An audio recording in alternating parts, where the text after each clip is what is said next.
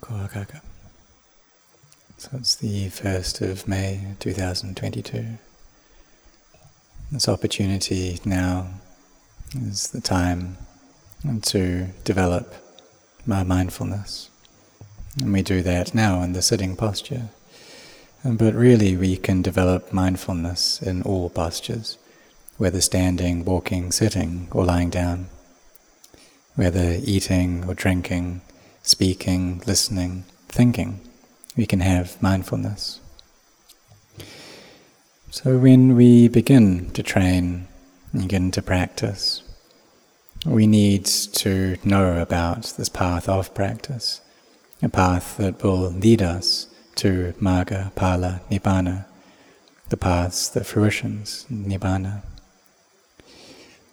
And we have a belief in rebirth, in the passing away, and the getting born, and this cycling between these.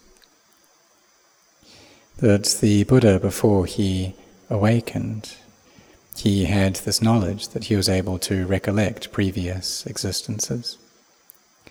He could see the mind cycling between birth and death in the cycle of samsara. The minds that still have ignorance and craving and clinging, and that's what takes them to be born and to die over and over again. If the meritorious things that we've done give results, then we'll get a good birth.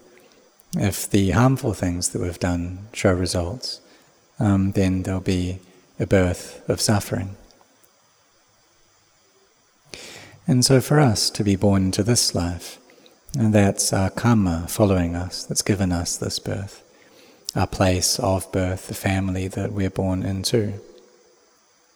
How much mindfulness and how much wisdom we have, that's our karma following us. And so if the good deeds that we've done, this good karma, bears results, then we'll be happy. It gives us happiness. If it's not good things that fruits, then suffering comes up. And it comes up in this present moment. And we can look at the effects it has on our bodies. And some people die at just a very young age.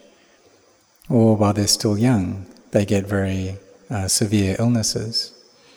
And some people, at the age of 30 or 40 or 50, their cells have degenerated a lot already.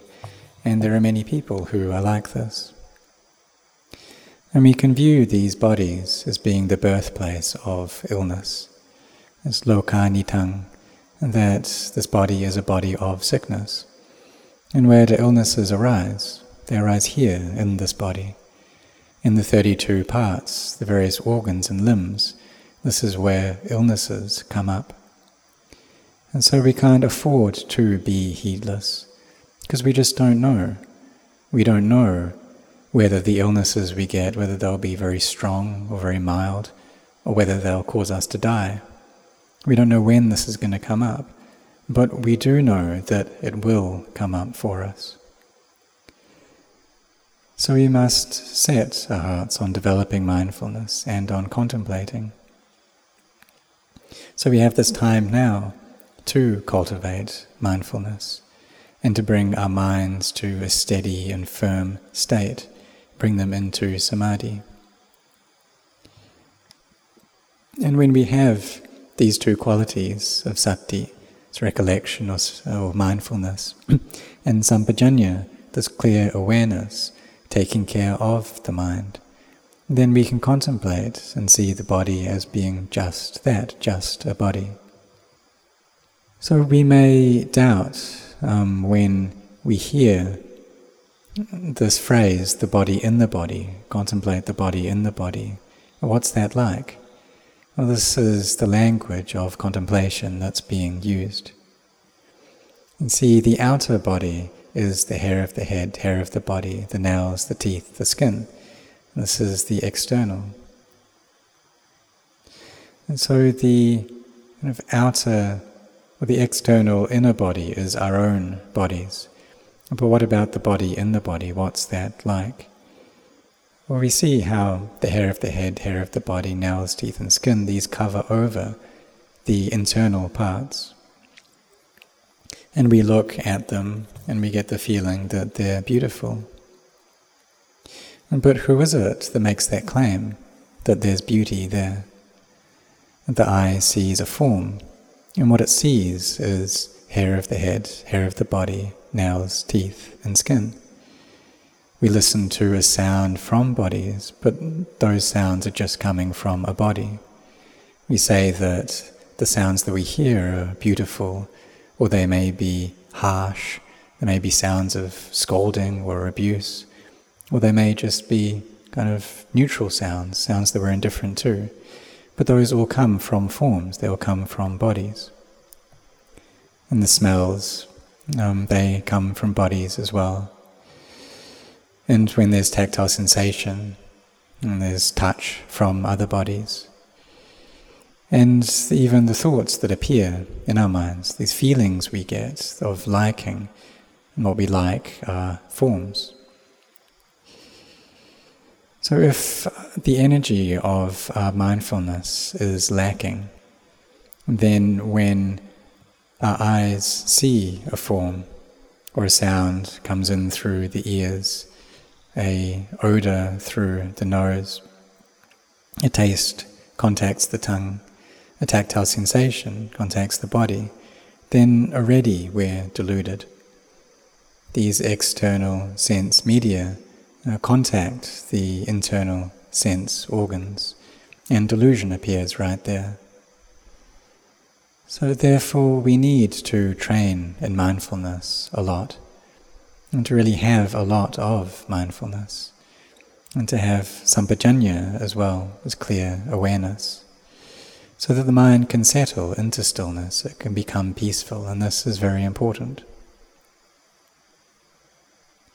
And then we contemplate these bodies and see that these bodies need to break apart. One day they must die. And life is uncertain, but death is certain. Death is the culmination of this life. This life must end in death. And this is the contemplation of death, mindfulness of death. And it can bring the mind to stillness and to peace. And when the mind is calm and quiet, then what happens then? Well, we see that really no one dies. And here is insight, wisdom coming up, as understanding is arising. We understand how people and beings, they come up just through our proliferations. But if there's wisdom that arises in its state, then we see that it's just that, it's just a body. And this is panya arising. So the benefits of cultivating samadhi and mindfulness is that wisdom arises and we're able to abandon attachments. And if we can abandon many of them, then we'll start seeing clearly into this body.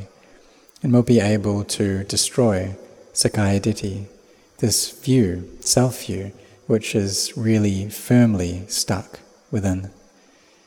We'll be able to overcome this first barrier of the 3 lower fetters. And if we're able to destroy those, then there's no 8th life left. And this is where it's really hard.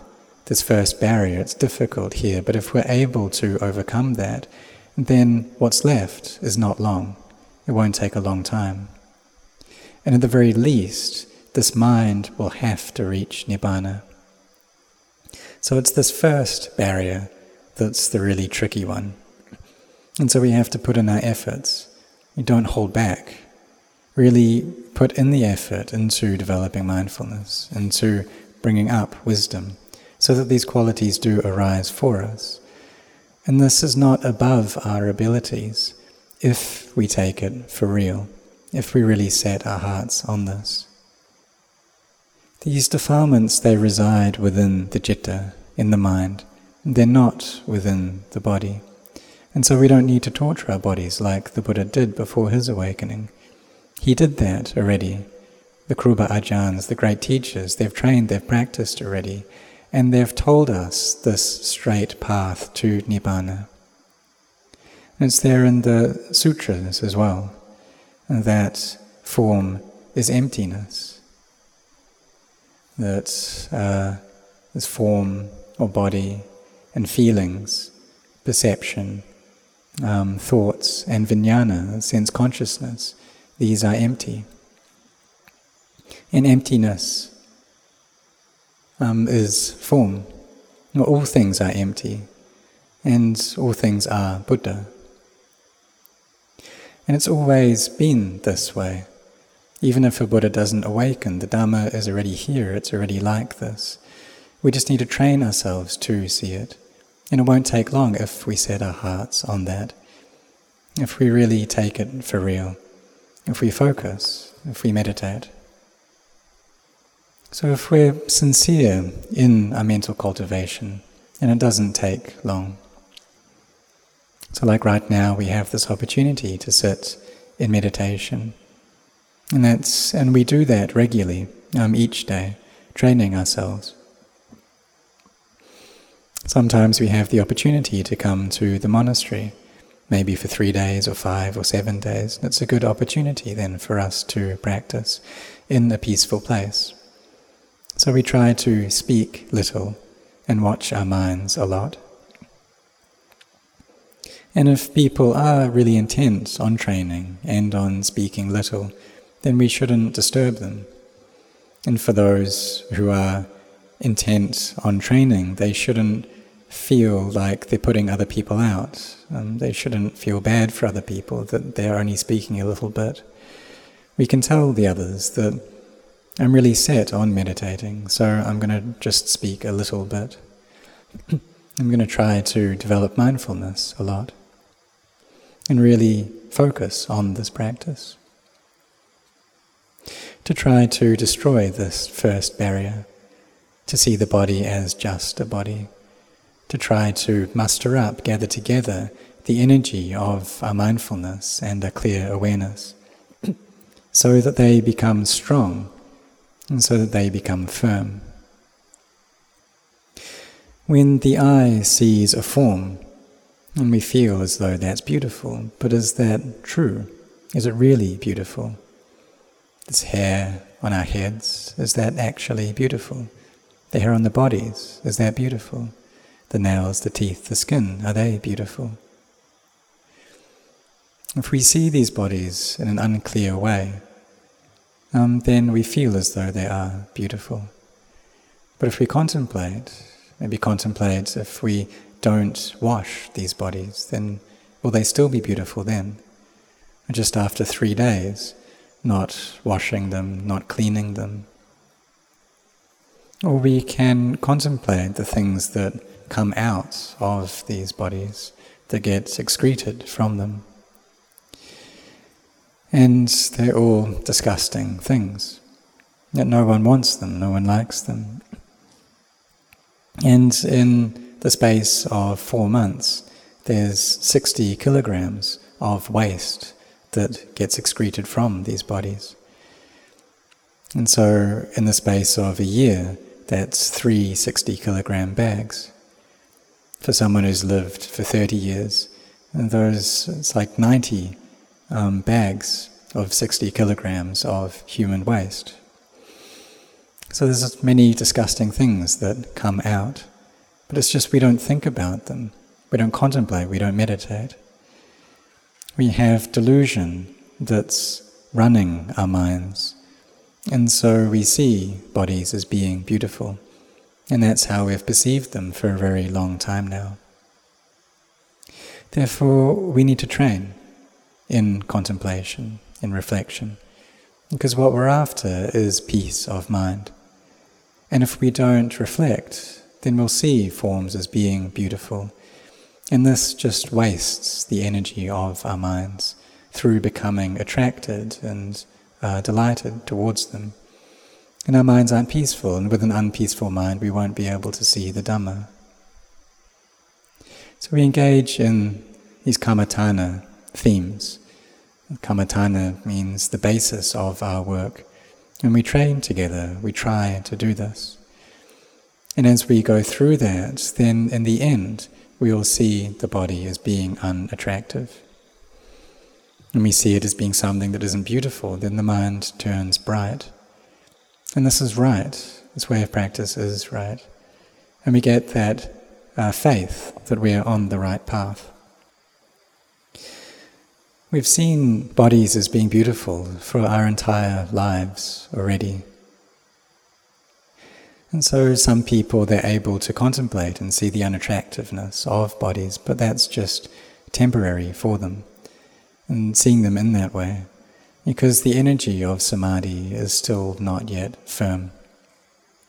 But when samadhi does become well established, then we see clearly and really how these bodies are unattractive, and the mind settles into peace. So this is a samatha kammatthana, meditation object for the arising of peace. That joy arises, calm arises. But this is still just the kind of stilling of the mind, the calming of the mind, but it's not yet peace that comes through wisdom. But when that contemplation goes in deeper, and we see the body break apart, see it break into its elements, and those elements break into emptiness, this emptiness arises. And see forms as being emptiness. So initially we see the forms as just being forms, but if we separate them out, then they're empty. And emptiness is form. It's form in terms of convention. But if we look at it in its reality, then it's not there. It's just empty. As emptiness is emptiness. It's just that we don't see it as being empty. What we see is a self, because of the delusion there that's instructing and directing our minds. But as we carry on contemplating, we become more skilled at this, and the clarity with which we see this grows and grows until we see the Dhamma, and we're able to destroy becoming and birth. And if we don't do this, then it just goes on and on and on without end. 100 lives, 1,000,000 lives, it just carries on going. And we don't know when that's going to stop. So we should focus in this life right now and try to develop all the kinds of goodness that we can develop for the sake of wisdom arising within our minds, so that we can destroy ignorance, so that we can change the views that we have, these incorrect views that we've had for such a long time now, and change them into right views, so we can get rid of all our doubts. And then we know for ourselves, right here is where we see the Dhamma, and we see the Buddha clearly within our own hearts. This is something that we need to do. We need to take it for real, to not hold back. The great teachers, they've seen this already, they've awakened already. And so the monastics and the laity, may you set your hearts on this, each one of you. And for the sake of tearing apart these defilements, of destroying these 3 lower fetters in this life. And so we don't have to die and be born again for such a long time, that this gets reduced and there's no 8th life left. And so may you set your hearts on this.